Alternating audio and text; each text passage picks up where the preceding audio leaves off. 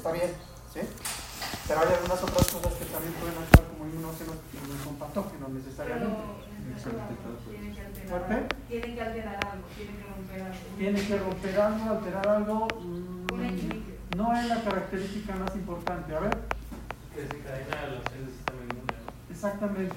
¿Sí? Un inmunógeno, por eso se llama así, inmunógeno. Origina una respuesta inmune. ¿Sí? Entonces, aquí tenemos un inmunógeno que vamos a pensar ahorita que sea un virus. Los virus por lo regular, ¿qué son? ¿Intra o extracelulares? Intracelulares. Eso ya lo debemos tener bien claro. ¿Sí? Y también el mecanismo, los que no se lo sepan, vayanlo leyendo, porque es bien importante.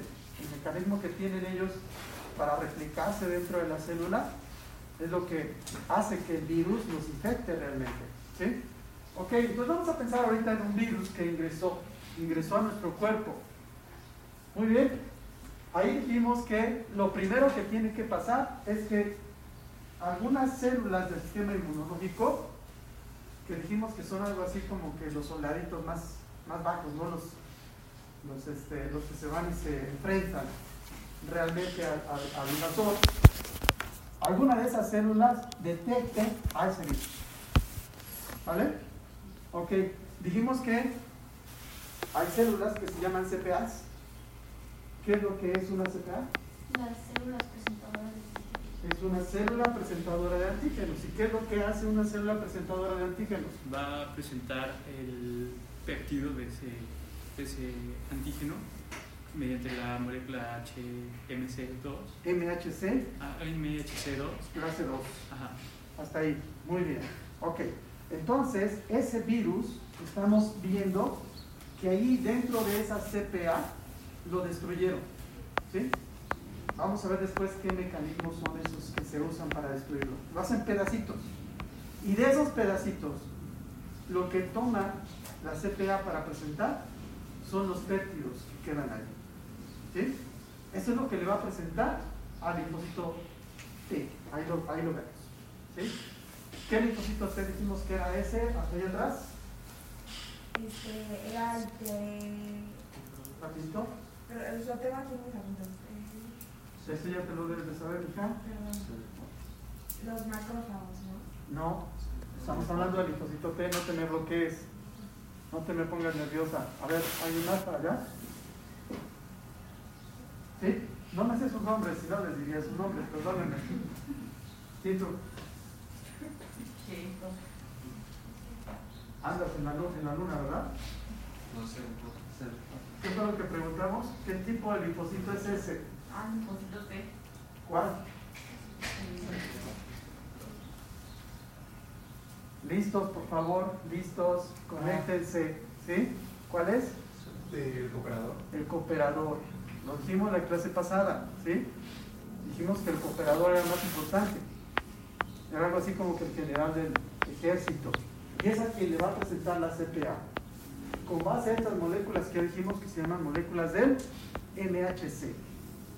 Dijimos también que hay dos tipos, ¿verdad? Clase 1 y clase 2. Estas son las clase 2. ¿Sí? Después vamos a revisar esas moléculas, no se preocupen, para que entiendan cómo se da todo este proceso de que esas moléculas toman el péptido y luego lo presentan al linfocito T. Ahí, en esa célula que se llama CPA. ¿Qué tipo de células leyeron ustedes que pueden ser CPAs? A ver, acá, nuestra compañera. ¿Cómo te llamas? Mariana. ¿María? Mariana. ¿Qué células leíste que pueden ser CPAs? Los neutrófilos y los... No. Fíjate que dijiste exactamente de las únicas células que sí comen, sí son fagocitos, pero no son CPAs. El neutrófilo no es CPA. ¿Otro más no tienes por ahí? Pues, por ejemplo, es como las células dendríticas, los macrófagos. Una célula dendrítica sí es una CPA, estamos de acuerdo. Una dendrítica sí es una CPA. ¿Otra más? Un macrófago es una CPA. ¿Otra más? También los linfocitos B. Los linfocitos B, bueno, ¿sí? También pueden ser CPAs. Un linfocito B vamos a ver que tiene muchas funciones. Una de ellas es ser una CPA también. Entonces también un linfocito B le puede presentar aquí un péptido al cooperador. Entonces ya me dijeron ustedes, macrófago, dendrítica, linfocitos B. ¿Qué otra célula todavía nos falta por ahí que también puede funcionar como CPA? Las natural killer. No, las natural killer ni siquiera comen. Ellas liberan contenidos para matar. ¿Qué otra célula puede funcionar como CPA? Es un fagocito, por supuesto, pero aquí pongan mucha atención. Hay fagocitos que no son CPAs. No se vayan con la idea nada más de que todo fagocito es una CPA. No. Hay fagocitos que no son CPAs. Y ya vimos un ejemplo, los neutrófilos. ¿Se fijaron? Hay otro fagocito que se les está escapando por ahí, que también es una CPA. El monocito. El monocito es otra CPA. ¿Quedan todos? Esas son las CPAs, chicos. ¿Sí? Bien. Entonces, esa CPA está presentando esos péptidos. A ver, vamos a ser muy realistas. ¿Creen ustedes que, como aquí se los puse, solamente está presentando un péptido del virus? No. En el momento está presentando todos los que puede en toda su membrana. Aquí yo le estoy poniendo uno solo nada más para didáctica, ¿sí? Me iba a tardar muchísimo en estar haciendo aquí muchas... Ok, si digo que yo los hice, se nota, ¿verdad? Están medio feos. Pero, realmente, la CPA al mismo tiempo está presentando muchísimos péptidos diferentes del virus. Y entonces eso quiere decir que al mismo tiempo muchos linfocitos T cooperadores están tratando de interactuar con esos péptidos a través de ¿qué? Aquí. ¿Qué es lo que usa el linfocito T para poder ver si se activa con ese péptido que le están presentando? Receptor, ¿cómo se llama? El TH. No, ¿cómo se llama el receptor del linfocito T cooperador? T-cell receptor. Así de sencilla la inmuno, ¿sí? El TCR es el receptor que utiliza el linfocito T para ver si reconoce ese péptido, ¿sí? Desde la clase pasada yo les decía, a ver, ¿qué es lo que hace? Acá está el TCR del linfocito T, ¿sí? Y acá está el péptido que le están presentando con base a moléculas clase 2, una CPA. ¿Me siguen? Esto tiene que embonar con esto para que el linfocito T cooperador se pueda activar. Si la forma que tiene en el espacio ese TCR no embona con esto, entonces no se va a activar. ¿Me siguen con eso? No se activa, así de sencillo. Bien, dijimos la vez pasada, vamos a pensar que sí, es el linfocito T al que le están presentando, que ahorita pusimos uno, pero son muchos los que al mismo tiempo van a estar ahí, ¿sí? Resulta que sí, alguno de ellos, ¡pum!, embonó con lo que le presentaron. ¿Qué sigue? Lo que sigue es que este se va a activar, porque este es el cooperador. El cooperador, su función principal, como les dije, es dirigir la respuesta en contra de eso que entró. ¿Y cómo lo hace? Fíjense bien, liberando citocinas, ya lo habíamos dicho, ¿sí? Estas se llaman citocinas. ¿Pero qué tipo de citocinas va a liberar? Ahí está la estrategia, ¿no? No nada más agarra y ¡pum!, lo activan y libera la citocina que le da la gana, ¿no? Va a liberar las citocinas que armen la estrategia correcta, adecuada, para que pueda atacar al patógeno que entró. Y entonces aquí es donde entra aquello de que hay patógenos intracelulares y hay patógenos extracelulares. ¿Por qué le importa al CD4 o cooperador saber si es un patógeno intra o extracelular? Pues para saber de qué manera va a atacar. O ¿Ok? sea, si por ejemplo, si es intracelular, tiene que matar a la célula para que el antígeno que estaba inyectado en la célula salga y lo mate, o si el propio antígeno era extracelular, pues lo pueda matar desde afuera. Exactamente, ese es exactamente lo que tiene que pensar, digamos, la estrategia que se esté diseñando. Y entonces, como estamos platicando de un virus, ¿Se acuerdan? Que fue el que entró. Dijimos el virus es intracelular, ¿cierto? Y al ser intracelular quiere decir que está dentro de la célula. Esto ya lo habíamos dicho desde la clase pasada. Ahí está dentro. Dentro de la célula, pónganse a pensar esto, ahora sí lo vamos a ver más a detalle. Pónganse a pensar en ese virus que se está replicando ahí adentro. ¿Ustedes creen que un macrófago se lo puede comer? No. ¿Ahí adentro? No. ¿Un neutrófilo le puede hacer algo? No. ¿Una natural killer le puede hacer algo allá adentro? No. Ninguna célula le puede hacer nada. Por eso está protegido. Hagan cuenta que está así como que en su paraíso, ¿no? Allá en Acapulco, tomándose su jugo de naranja, lo que quieran, lo que les guste a ustedes, ¿no? No le pasa nada. Los anticuerpos que son más pequeños, ¿podrían pasar también a hacerle algo? Que es también parte del ataque que manda el sistema inmune, los anticuerpos. Tampoco le hacen nada. Entonces, ¿cuál es la estrategia? Como bien dijo su compañera. Si está ahí adentro y no le puedo hacer nada, lo tengo que sacar. Aunque sacrifique a esa célula que ya está infectada. Ya está infectada, ya no le sirve. Una célula infectada, ¡pum!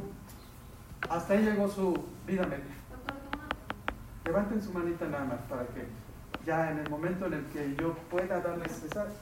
Va, órale. ¿Cómo es que se dan cuenta los, por ejemplo, el linfocito CD8 o el natural killer, que hay un patógeno intracelular? Pues, eso lo vamos a ir revisando, no te preocupes. Hay receptores que le ayudan a saber cuál está infectada. Ahorita vamos a pensar nada más en que las identifican, ¿sí? Y las matan. Después, ya cuando hablemos del linfocito CD8, porque nos vamos a ir a revisarlo, también nos vamos a ir a revisar las natural killer, porque también identifican las células así. Las NKTs, que son otras células que también vamos a revisar, también identifican. Vamos a ver cómo lo hacen, ¿sí? Para que no te quedes con lo así, tienen receptores que les ayudan a saber cuál está infectado. ¿Sí? Ok. Entonces, en el caso del virus, la respuesta que nos va a convenir que se empiece a dar tendría que ser una respuesta como esta. Se llama TH1, que también le puedo llamar respuesta celular o respuesta inflamatoria. Estoy hablando de lo mismo, ¿sí? ¿Por qué tiene que ser esa respuesta cuando estamos hablando de un patógeno intracelular? Pues porque justamente como estábamos platicando, tiene que matar a la célula y, o sea, el proceso inflama, o sea, porque tienes que sacar de ahí el Tenemos que mandar células hasta el sitio, por eso se llama respuesta celular. Tenemos que mandar células que nos ayuden a dos cosas importantes. Una, identificar a la célula que está infectada, que eso lo pueden hacer las natural killer o los CD8, ¿sí? Linfocitos T, es otro linfocito T, pero este se llama citotóxico, porque mata con citotoxicidad. Y también lo conocemos como CD8, ¿sí? Lo vamos a revisar después con mayor detalle. Estos dos se encargan de identificar esas células que están infectadas. Después vamos a ver cómo, ¿sí? Aquí la situación es que empiezan a llegar muchas de estas células y además macrófagos. Habíamos dicho que el macrófago lo necesitamos ahí porque va a estar a la espera. ¿A la espera de qué? De que salgan esos patógenos que estaban ahí escondidos. ¿Cuándo van a salir? Cuando la NK o el CD8 mate a esa célula. Después vamos a ver qué es lo que le hace para que finalmente el virus que está allá adentro salga. Una vez que ya sale, necesito células que coman muy bien, ¿sí? Que coman patógenos. Esas células son precisamente los macrófagos. Entonces necesito muchos macrófagos ahí. Si se dan cuenta, estoy mandando muchas células a ese sitio para tratar de eliminar al patógeno que es intracelular, ¿sí? Y entonces esas células llegan en gran cantidad hasta este sitio donde está la infección. Esa llegada masiva de células es lo que yo le llamo quimiotaxis. ¿Alguien leyó lo que era la quimiotaxis? ¿Nos puedes explicar o decir qué leíste? Es marcar con factores quimiotácticos a la célula que está infectada, y aparte estos factores generan un gradiente de electroquímico. Un gradiente de concentración. De concentración, perdón, sí, que es el que ayuda a llevar muchas de las células de macrófagos, natural killer y CD8. Ok, ahorita vamos a explicar más sencillo todavía, para que lo entiendan todos. ¿Había levantado alguien atrás la mano? ¿Segura ya no? Denme chance cuando tengan alguna duda. ¿Tú? No es como atraerlo más fácilmente al celular. Sí, la quimiotaxis es eso. La quimiotaxis es un fenómeno, como bien lo dijo tu compañero, que hace que muchas células inflamatorias, estas que estamos viendo ahí y otras más, lleguen en grandes cantidades a ese sitio. ¿Sí? ¿Qué es lo que hace que esas células sepan que tienen que llegar ahí? Porque ahí, por la acción misma de que esa célula está infectada, esa misma célula empieza a liberar factores que se llaman factores quimiotácticos. ¿Me siguen? Así se llaman factores quimiotácticos. ¿Qué es un factor quimiotáctico entonces? Los que activan la quimiotaxis. Así de sencillo, el que facilita la quimiotaxis. ¿Sí? Ese es un factor quimiotáctico.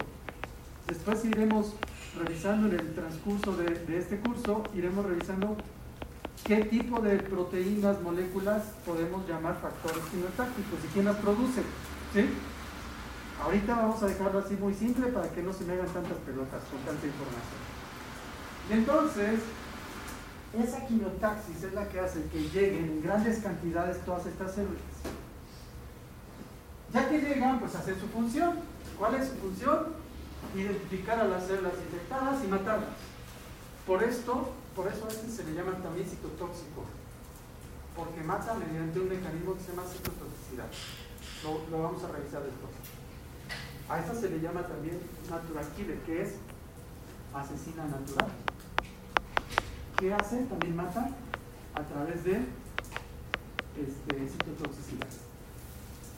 Un mismo mecanismo que hace que la célula que experimenta esta citotoxicidad se lise. Entonces, cuando está ya rota, se salen los patógenos que están allá adentro.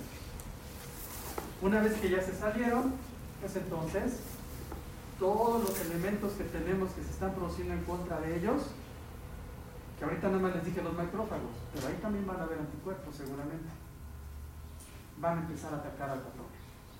¿Sí? Entonces ya podemos acelerarlo, ya no está escondido. Siempre que hay un patógeno intracelular, necesitamos activar siempre una respuesta TH1 forzosamente. Es decir, una respuesta celular o inflamatoria. ¿Sí? Ok. ¿Alguien había levantado la mano para acá? ¿Es tú? Sí, porque viendo de que, por ejemplo, también la TH se llama CD4. ¿Sí? Y, por ejemplo, ¿por qué sería igual de ¿Perdón? ¿Por qué CD4? ¿Por qué se llama CD4? Eso es algo que vamos a revisar después, pero te adelanto que hay unas moléculas que se expresan en la membrana de estas células, que son marcadores celulares, y que las van a diferenciar de otras. La diferencia que hay entre un citotóxico y un cooperador es que el cooperador expresa CD4 y el citotóxico expresa CD8. O sea, no expresa CD4, sino CD8. Después vamos a revisar un poquito más de estas moléculas. Pero ahí está. ¿Sí? Bien. Todo esto entonces es una respuesta TH1. ¿Qué pasa cuando estamos en presencia de un inmunógeno? Ahora vamos a pensar en otro patógeno, ¿no? Uno que sea extracelular. Si es extracelular, entonces la estrategia tiene que cambiar. No voy a necesitar de NKs ni de CD8. ¿Por qué? Porque ahora el patógeno está fuera de las células. Lo puedo atacar directamente, ¿cierto? Ok. Entonces ahí es cuando la respuesta se tiene que ir más hacia un fenotipo, así se llama, fenotipo TH2. ¿Vale? ¿Qué es ese fenotipo TH2? También se conoce como respuesta humoral, porque humoral viene de humores líquidos, ¿sí? ¿Y por qué le pusieron así? Pues porque se dieron cuenta en aquel entonces que lo que atacaba cuando se daba esa respuesta estaba en los líquidos, es decir, eran moléculas. ¿Me siguen? ¿Cómo qué moléculas? Enzimas que se liberan, anticuerpos que se producen contra eso, ¿sí? Entonces por eso le pusieron respuesta humoral. ¿Eso quedó claro? También se le llama antiinflamatoria. O sea, lo contrario de esta, si se dan cuenta, esta es inflamatoria, porque llegan muchas células, ¿sí? Esa es una característica importante de la inflamación, llegada de muchas células al sitio.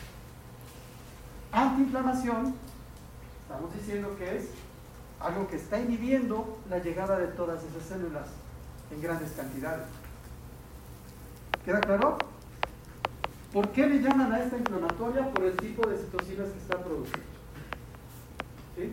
Específicamente esta, desde ahorita apúntenlo ahí, pónganle palomitas, porque es algo que sí se tiene que aprender para efectos de exámenes. ¿Sí? La interleucina 10 es una citocina antiinflamatoria. Y ahorita van a ver por qué. Pongan atención todos acá. Le llaman antiinflamatoria porque esta lo que hace es, fíjense bien, les voy a poner así, para que se les quede bien grabado. Esta lo que hace es inhibir a estos. ¿Sí? Esa es una función importantísima que tiene, entre otras funciones que tiene. Si inhibe a estos, entonces es antiinflamación. Es lógico, ¿no? ¿Queda claro? ¿Todos? Sí, pues ahí inhibe la respuesta de TH1. Ajá. Exactamente. ¿Sí? Inhibe a todas las citocinas de TH1, o solo a las inflamaciones. Al hablar de que inhibe a TH1, quiere decir que está inhibiendo la producción de todas las citocinas que se producen. ¿Sí? O sea, inhibe el comienzo de la reacción de TH1. Así es. Entonces, nada más. ¿Sí? Pero ahorita vamos a ver en una respuesta normal, vamos a la realidad, vamos a ir a la realidad, ¿no? Ahorita estamos hablando de todo lo que es los mecanismos que se dan, pero en la realidad, ¿qué es lo que está pasando? Ahorita lo vamos a platicar. Bueno, aquí tenemos estas citocinas, ya les había dicho, interleucina 4, 5, 10, 13, que caracterizan a este fenotipo TH2. ¿Qué es lo que hacen estas citocinas? Tienen otros efectos. Estas citocinas lo que hacen es activarlos a estas células. Eosinófilos, mastocitos. ¿Qué es lo que hacen esas células? También son soldaditos estas, ¿eh? También son de esos soldaditos que se van a dar en la torre con el patógeno. Pero ¿qué es lo que hacen esos soldaditos que ayuda a la respuesta humoral y a atacar al patógeno extracelular? Liberan enzimas y las Exacto. Enzimas, hasta ahí lo dejamos. Estas células lo que hacen es, se le llama a ese mecanismo de granularse. Liberan los gránulos que traen allá adentro. Después vamos a ver qué tienen esos gránulos o cómo están esas células, ¿sí? Pero ahorita nada más quédense con la idea de que traen muchos gránulos en su interior y esos gránulos traen enzimas. Enzimas lipolíticas, proteolíticas, ¿sí? Y traen muchas sustancias vasoactivas también. Bueno,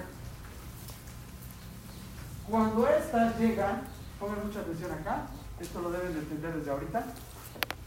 Cuando estas células llegan, ya les dije yo, se degranulan y liberan esto, ¿sí?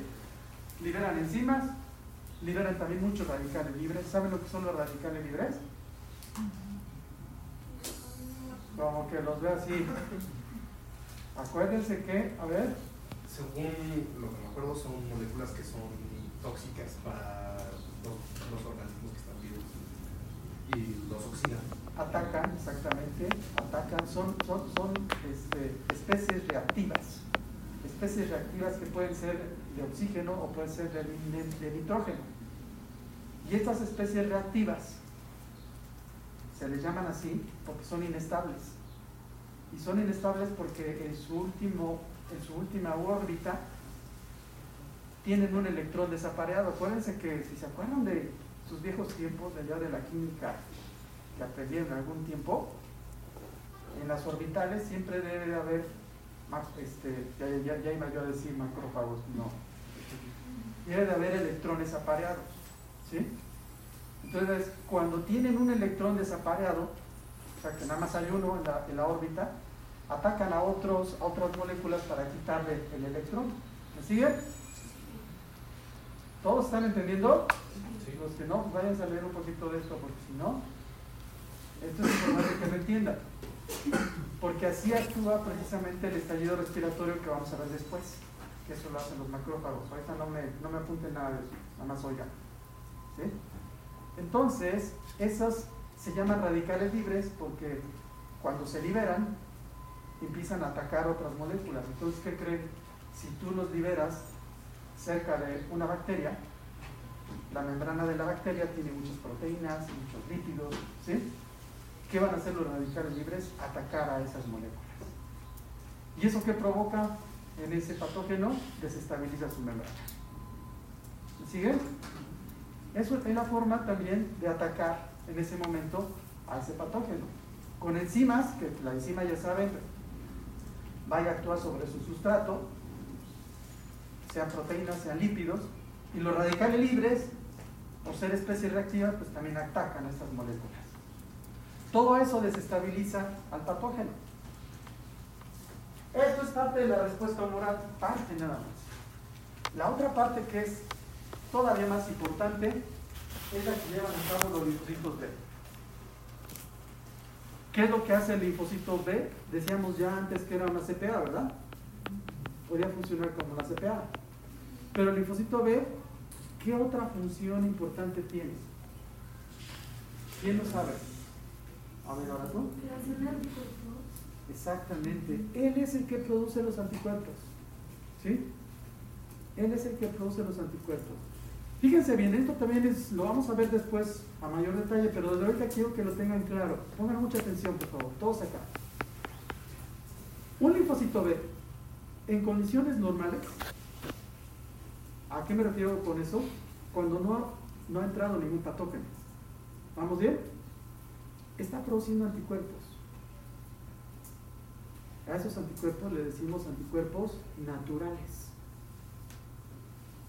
Se llaman anticuerpos naturales porque los está produciendo el sistema inmune, alias el linfocito B, ¿sí? Sin que haya entrado ningún patógeno. Y los produce como con una finalidad preventiva. ¿Para qué? Para que cuando llegue el patógeno se encuentren con muchos anticuerpos. ¿Me siguieron? Pero a eso les llamamos naturales. ¿Por qué naturales? Porque ahí están sin necesidad de que alguien llegue y los induzca para que se produzcan. ¿Me siguieron? Entonces, el linfocito B está constantemente produciendo esos anticuerpos, que se llaman naturales. Pero cuando entra un patógeno, como es este caso, y se activó una respuesta TH2, pongan mucha atención. Estas citocinas hacen que el linfocito B se convierta en otra célula que se llama célula plasmática. Eso también mucho cuidado de que lo entiendan muy bien. ¿Sí? La célula plasmática es una fábrica enorme de anticuerpos. Pero, a diferencia de los anticuerpos que estaba produciendo muy lentamente el linfocito B sin ningún estímulo, como aquí ya hubo estímulo de citocinas, ya convirtió al B en una plasmática. Los anticuerpos que va a estar produciendo esa célula plasmática se llaman anticuerpos específicos. Esos anticuerpos van a ir solamente contra el patógeno que entró. ¿Me siguieron? Regreso un poquito para que entiendan todavía mejor. Pongan atención todos. El linfocito B les dije que producía anticuerpos, ¿verdad? ¿Cómo se llaman? ¿Más fuerte? Naturales. Esos anticuerpos naturales que está produciendo en condiciones normales el linfocito B van contra cualquier patógeno que entre. Pueden pegarse a cualquier patógeno que entra. Pero estos que está produciendo la plasmática, después de que ya hubo un estímulo que entró un patógeno y se activó una respuesta TH2, esos se llaman específicos porque esos nada más se van a pegar al patógeno que entró. ¿Me siguen? Y se pegan muy fuerte, ¿eh? Muy fuerte al patógeno. ¿Ok? ¿Hasta aquí alguna duda? Bien, vamos a seguir. Esta respuesta que se da de anticuerpos, entonces, también debe de tener alguna finalidad, ¿no creen? Si le mando anticuerpos, es porque los anticuerpos van a participar en algo que tiene que dañar al patógeno, ¿cierto? ¿Qué es lo que hace el anticuerpo cuando se le pega al patógeno? Inmovilizarlo. A ver, levanten su mano. Inmovilizarlo. Pues, no sé a qué le llaman inmovilizarlo, pero se sigue moviendo, ¿eh? Si sabes a lo que te refieres, no va por ahí, porque se sigue moviendo. Pero hacen otras cosas muy interesantes. A ver, ahí atrás. Se pega la célula y hace, o sea, provoca que esto precipite la fagocitosis y se active el sistema de complemento. Pero ¿cómo está eso de que facilita la fagocitosis primero? Porque ahí estás diciendo dos cosas muy interesantes, muy importantes. Sí. Ok, vamos a dejarlo ahí. Dices tú, facilita la fagocitosis. Lo hace más llamativo a la célula fagocita, como para que lo fagocite más rápido. Por eso es la optimización. Exactamente. Aquí entra en juego esto que tienen ustedes aquí. Necesitamos entender qué es la opsonización. ¿Sí? Fíjense bien. Cuando la bacteria anda solita por ahí, puede llegar, por supuesto, un macrófago o puede llegar un neutrófilo para podérsela comer. Un fagocito cualquiera, ¿sí? Pero resulta que ellos pues se van moviendo muy lentamente, ¿no? Y cuando llegan con la bacteria, pues empiezan a hacer, ¿se acuerdan ustedes cómo va la fagocitosis? ¿Sí se acuerdan que el fagocito empieza a formar sus brazos? ¿Se acuerdan? A partir de su membrana citoplásmica va haciendo prolongaciones, ¿cierto? Que van a ir rodeando al patógeno para poderlo meter. A eso le llama fagocitosis, ¿cierto? Ok, imagínense entonces, y si quieren veanlo en un video, ahorita ya ustedes tienen esa ventaja que pueden buscar videos y en natural les presentan un macrófago cómo se va a comer a una bacteria, ¿no? Fíjense que ese proceso es un poco lento, tan lento que cuando la bacteria empieza a sentir que se están formando esos pseudópodos, se llaman así, ¡pum!, se mueve. Y esta se mueve más rápido que este. Entonces, pues ahí necesitábamos algo que nos diera ventaja contra la bacteria, ¿no? Y entonces, ¿qué es lo que le ayuda a ese fagocito a que mejore esa situación? Cuando llega, lo primero que tiene que hacer antes de empezar a rodearlo es pescarla,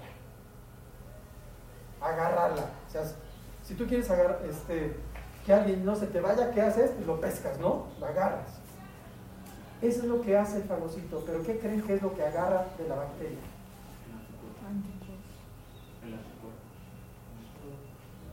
Las opsoninas que trae la bacteria. La bacteria trae ya muchas opsoninas que se le van pegando cuando entra. Entre ellas, una de las opsoninas que hay es el anticuerpo. El anticuerpo es una opsonina. ¿Por qué le llaman opsonina? Porque opsoniza. ¿Y qué es lo que hace la opsonización?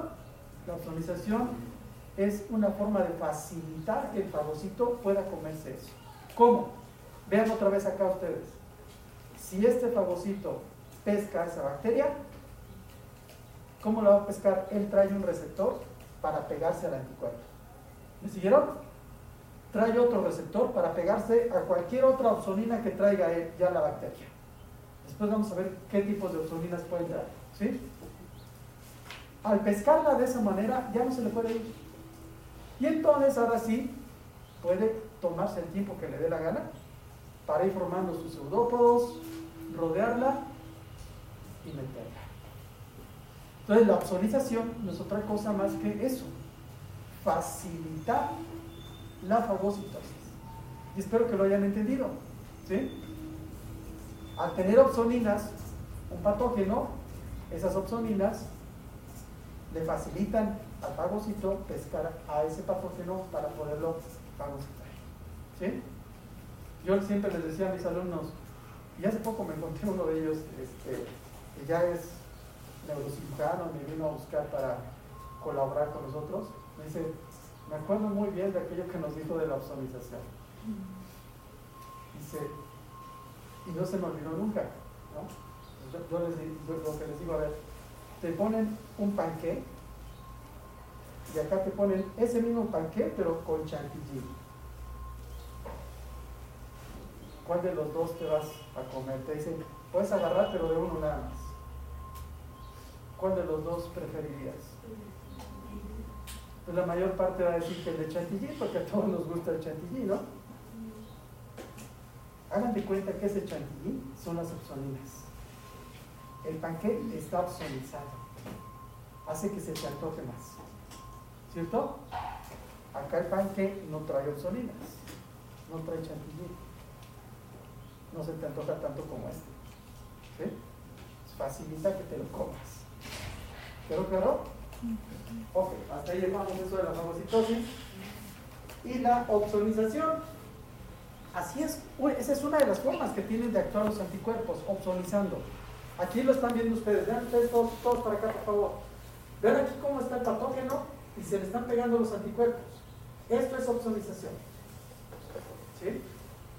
Esto es lo que facilita que uno de estos pueda pescar a este patógeno a través de esta opsonina y se lo pueda comer más fácil, ¿sí? Y la otra cosa también importante es que al estar pegado ahí el anticuerpo, por ahí su compañera nos dijo que había otro mecanismo. ¿Fuiste tú o quién fue? ¿Qué otro mecanismo se activa cuando está pegado el anticuerpo, además de la opsonización? El sistema de complemento. Se activa el sistema de complemento. Lo vamos a revisar, no se preocupen, vamos a ver qué es el sistema de complemento. Por ahorita, solamente entiendan lo siguiente. El sistema de complemento es un grupo de moléculas, de proteínas, que está siempre ahí en la circulación y en los tejidos, ¿sí? Y que cuando se pega un anticuerpo a algo, cualquier cosa, eso hace que se active ese sistema. Y entonces, ¿qué es lo que hace ese sistema? Se activa aquí porque existe el anticuerpo, ¿sí? Y lo que hace es pegarse a la membrana de esa célula donde se pegó el anticuerpo, y al pegarse a la membrana le hace hoyos.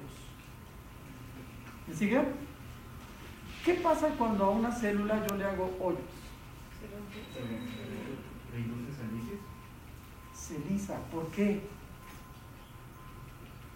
Porque cualquier daño a la membrana produce como lo equivalente a la muerte celular. ¿Por qué? Porque se desintegra, ¿no? O sea, Sí, eso estamos de acuerdo, pero a ver, si le haces un hoyo, ¿cuál es el mecanismo que hace que se pueda lisar?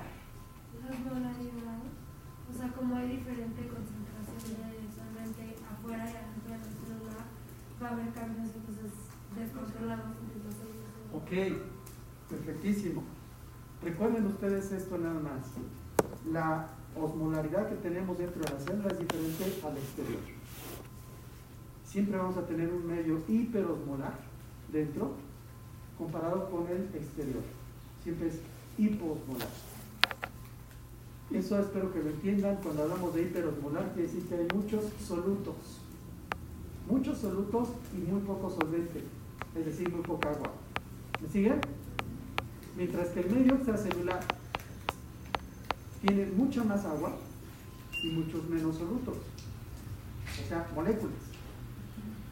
Eso quiere decir que es hipoosmolar, ¿sí? Cuando yo tengo diferencias de ese tipo, de un medio que es hiperosmolar y un hipoosmolar, y los pongo en comunicación con un hoyo, ¿qué pasa con el agua? ¿Hacia dónde se va? Se mete a la célula. ¿Entienden por qué? Acuérdense que el agua siempre va de medios hipo hacia hiper, porque trata de equilibrar. ¿Sí lo entienden? Si yo tengo una célula que es hiperosmolar en su interior y está frente a un medio que la rodea que es hiposmolar y le hago hoyos, ¿qué le va a pasar a la célula? Se va a deshidratar. A ver, ¿hacia dónde se va a ir el agua? Hacia adentro de la célula. ¿Se entiende por qué? Por lo que les dije, siempre va de hipo a hiper. Dentro de la célula hay hiperosmolaridad, ¿sí? Se va a meter a la célula el agua. ¿Ustedes han hecho ese experimento alguna vez que le meten mucha agua a un globo? ¿Qué le pasa al globo? ¿No? Lo mismo le pasa a la célula. A eso se le llama lisis celular. El sistema de complemento es una de las funciones importantes que tiene. Hacerle hoyos a la membrana de ese patógeno para provocarle este problema. ¿Sí? ¿Ok? Bueno, todo esto, chicos, lo vamos a ir viendo poco a poco. Ahorita les di un panorama general, ¿sí? Y se nos fue el tiempo, pero no, todavía tenemos. ¿Termina su clase a las 10? Todavía tenemos un ratito entonces. Bueno, pues todo esto ya lo deben de tener bien claro ustedes, bien estudiado para la siguiente clase, porque ahora sí ya hay examen sobre esto. ¿Sí? ¿Dudas que tengan? Hablen ahora o callen para siempre. No, no es cierto. Pueden preguntarme después, pero... había mencionado que los linfocitos B siempre estaban creando anticuerpos naturales. Entonces, estos anticuerpos específicos los va a liberar solo cuando el patógeno que entra es desconocido. Exactamente, cuando eso que entró actúa como un inmunógeno. Pero entonces siempre va a transformarse en una célula plasmática. Una célula plasmática, pero de ahí va a depender si conoce o no el patógeno para liberar los anticuerpos. No siempre. Cuando no hay patógeno, el linfocito B sigue siendo el linfocito B y produce anticuerpos naturales que pueden pegarse a cualquier patógeno que pudiera entrar después. ¿Okay? Cuando entra el patógeno, el linfocito B, por estas citocinas que está produciendo esto es fundamental, que se active. Si no se activa, no pasa nada de esto, no puede pasar. Esto es lo que hace que se convierte en este.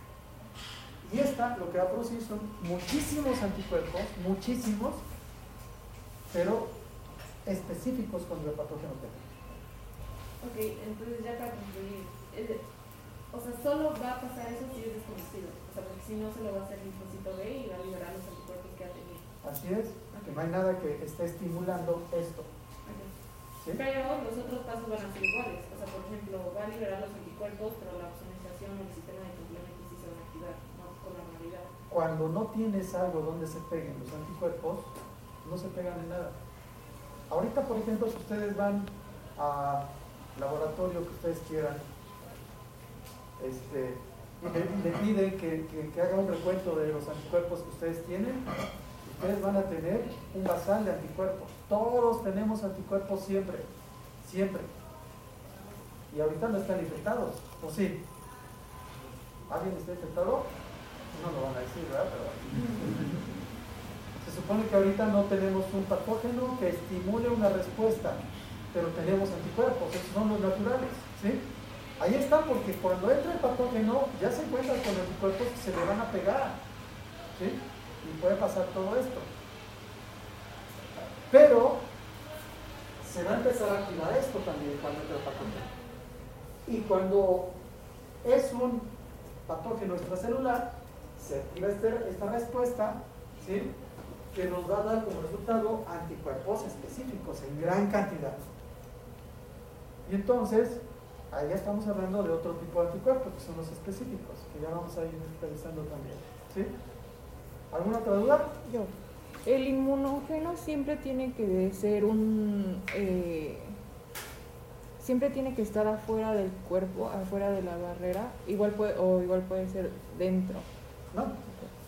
Los inmunógenos se llaman así porque son inductores de respuesta.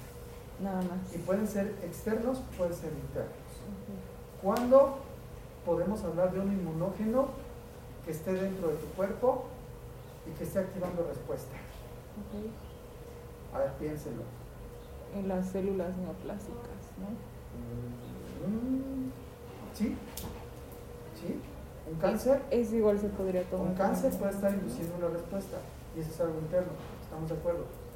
Pero ¿en qué otra patología vemos que se producen anticuerpos en contra de nuestros constituyentes?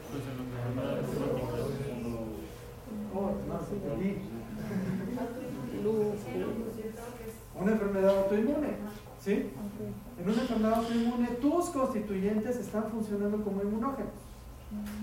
Eso es algo aberrante, pero se da, ¿sí? Sí. Y entonces es otro tipo de inmunógeno. una duda más, es que se decía que justo cuando la célula presentadora de antígenos le está presentando los antígenos al linfocito T, es donde se unía el sistema inmune innato y adaptativo. Entonces, todas estas dos respuestas serían del sistema inmune adaptativo. Así es, así es. Mientras tú no actives a este, no hay respuesta adaptativa. Okay. Cuando tú lo activas, hay respuesta adaptativa. Esta es la conexión. ¿Y son las mismas que crean las memorias para eso? ¿Son las qué? La memoria inmunológica. Así es. Después vamos a ver dónde se da la memoria. Okay. ¿Sí? Ya. Bien, voy a pasar entonces a otra cosa importantísima. Pongan mucha atención porque luego se me hacen bolas con esto. Fíjense bien. Cuando se da una respuesta en contra de algo que se considera extraño, vamos a pensar en el patógeno otra vez, de lo más sencillo, ¿sí? Ya dijimos ahorita que se tiene que armar una estrategia hacia acá o hacia acá, dependiendo si es intra o extracelular, ¿cierto? Sí. Okay. En la realidad, las dos respuestas se están dando. Las dos se están dando. Siempre. Esto no se me hagan bolas. Siempre se van a dar las dos. TH1 y TH2. ¿Sí? ¿Cuál va a estar más incrementada? Pues una de las dos, dependiendo si es intracelular, pues TH1. Pero también vamos a tener TH2. ¿Por qué necesitaríamos que también haya TH2 en una respuesta intracelular como esta? ¿No? Para como saber qué célula está dando a todos los anticuerpos. Para que se formen anticuerpos. ¿Sí me siguen? Esta te va a crear anticuerpos específicos que se van a pegar también acá, a estos. ¿Sí? Cuando salen los virus, ya va a haber anticuerpos específicos contra ellos. ¿Por qué? Porque también se activó esto. Pero como es esta la que más me sirve, la que más va a estar activada es la TH1.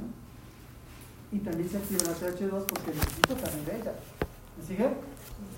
Ahora, cuando es un extracelular, pues la que más necesito es esta, TH2. ¿Estamos bien? Pero también necesito de estos para que coman, ¿cierto? Entonces también necesito activación de la TH1. Aquí esta, al estar funcionando mucho, está haciendo que esta se regule, que esté funcionando menos. ¿Estamos bien? Porque ahorita no la necesitamos esta, ¿sí? Y al revés, cuando entra un intracelular, esta, ¡pum!, se dispara. Y esta regula a esta. El interferón gamma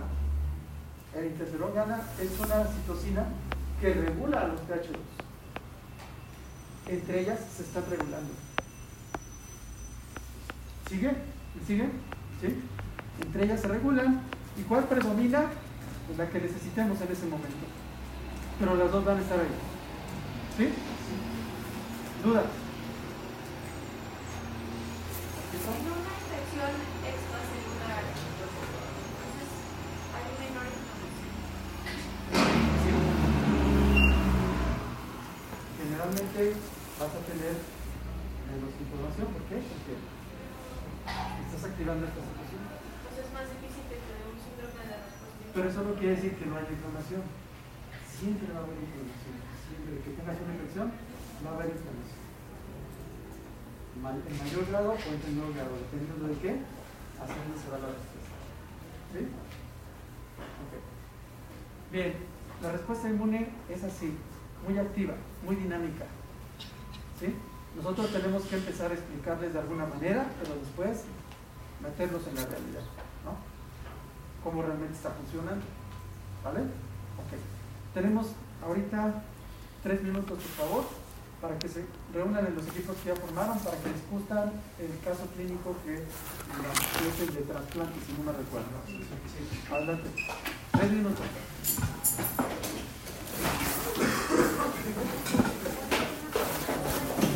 Estamos.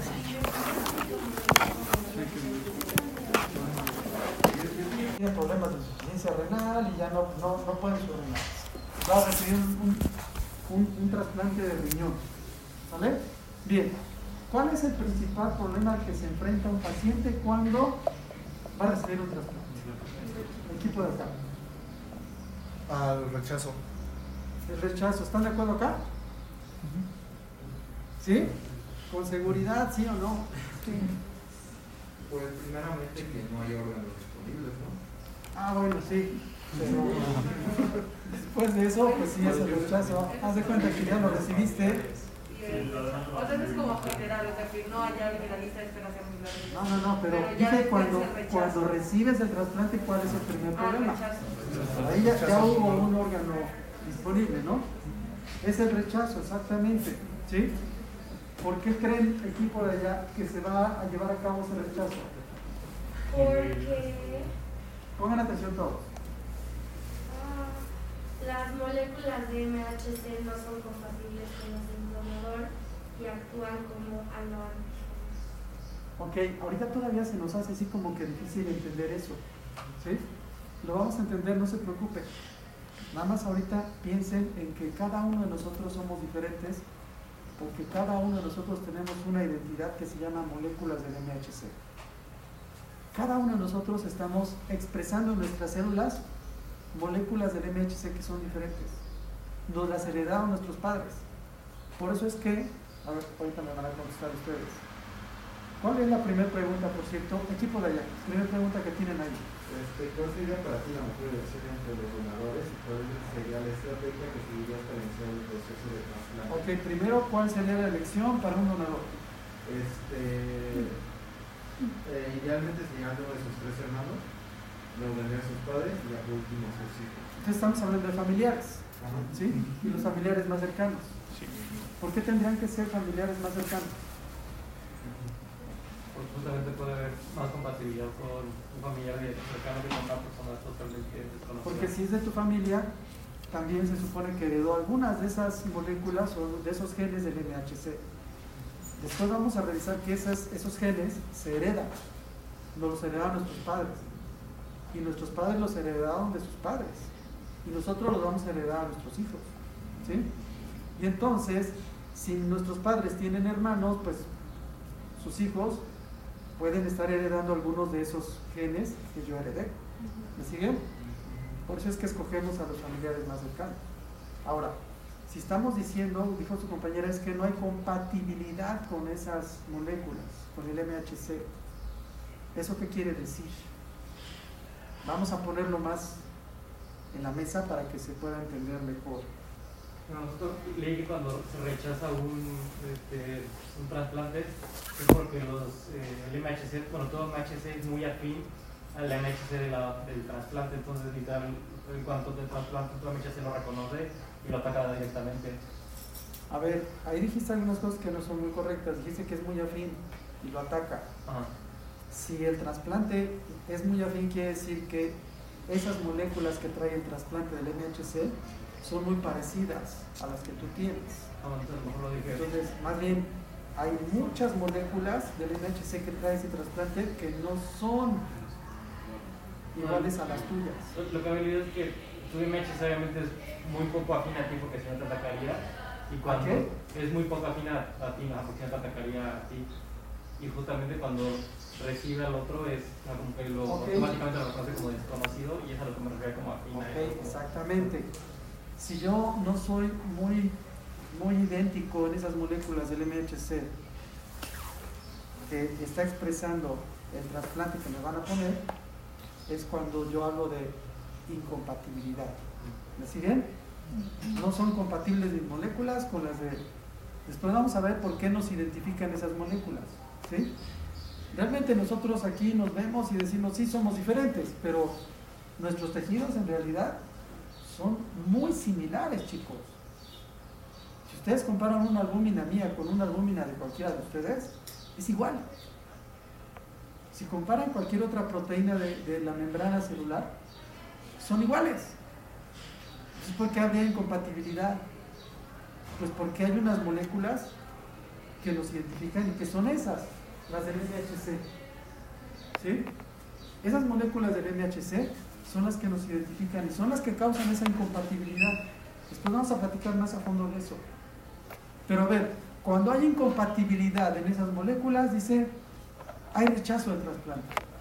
¿Qué es lo que está causando ese rechazo del trasplante?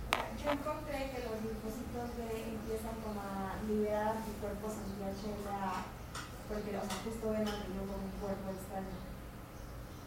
Ok. Pues no nada más los linfocitos B, se activa todo el sistema inmune. Todo, hagan de cuenta que el trasplante cuando entró, está actuando como un inmunógeno. Y ahí estamos viendo que no estamos hablando de un patógeno, ¿verdad? Eso es algo extraño que está entrando a nuestro cuerpo y que trae cosas que nuestro sistema inmune no está acostumbrado a ver. ¿Me siguen? Y como no está acostumbrado a ver, hagan de cuenta, ¿qué pasa con los perros cuando los tenemos en la casa? Digo, hay algunos que son muy fuera de esto, ¿no? Pero cuando yo llego a mi casa y está el perrito que me conoce, me ladra, me muerde, se me echa encima. No, pero si llega un extraño, ¿qué hace el perro? Lo desconoce, ¿no? A tal grado que lo puede atacar, ¿cierto? El sistema inmune es como ese perro. Ve algo extraño que no está acostumbrado a ver y lo ataca.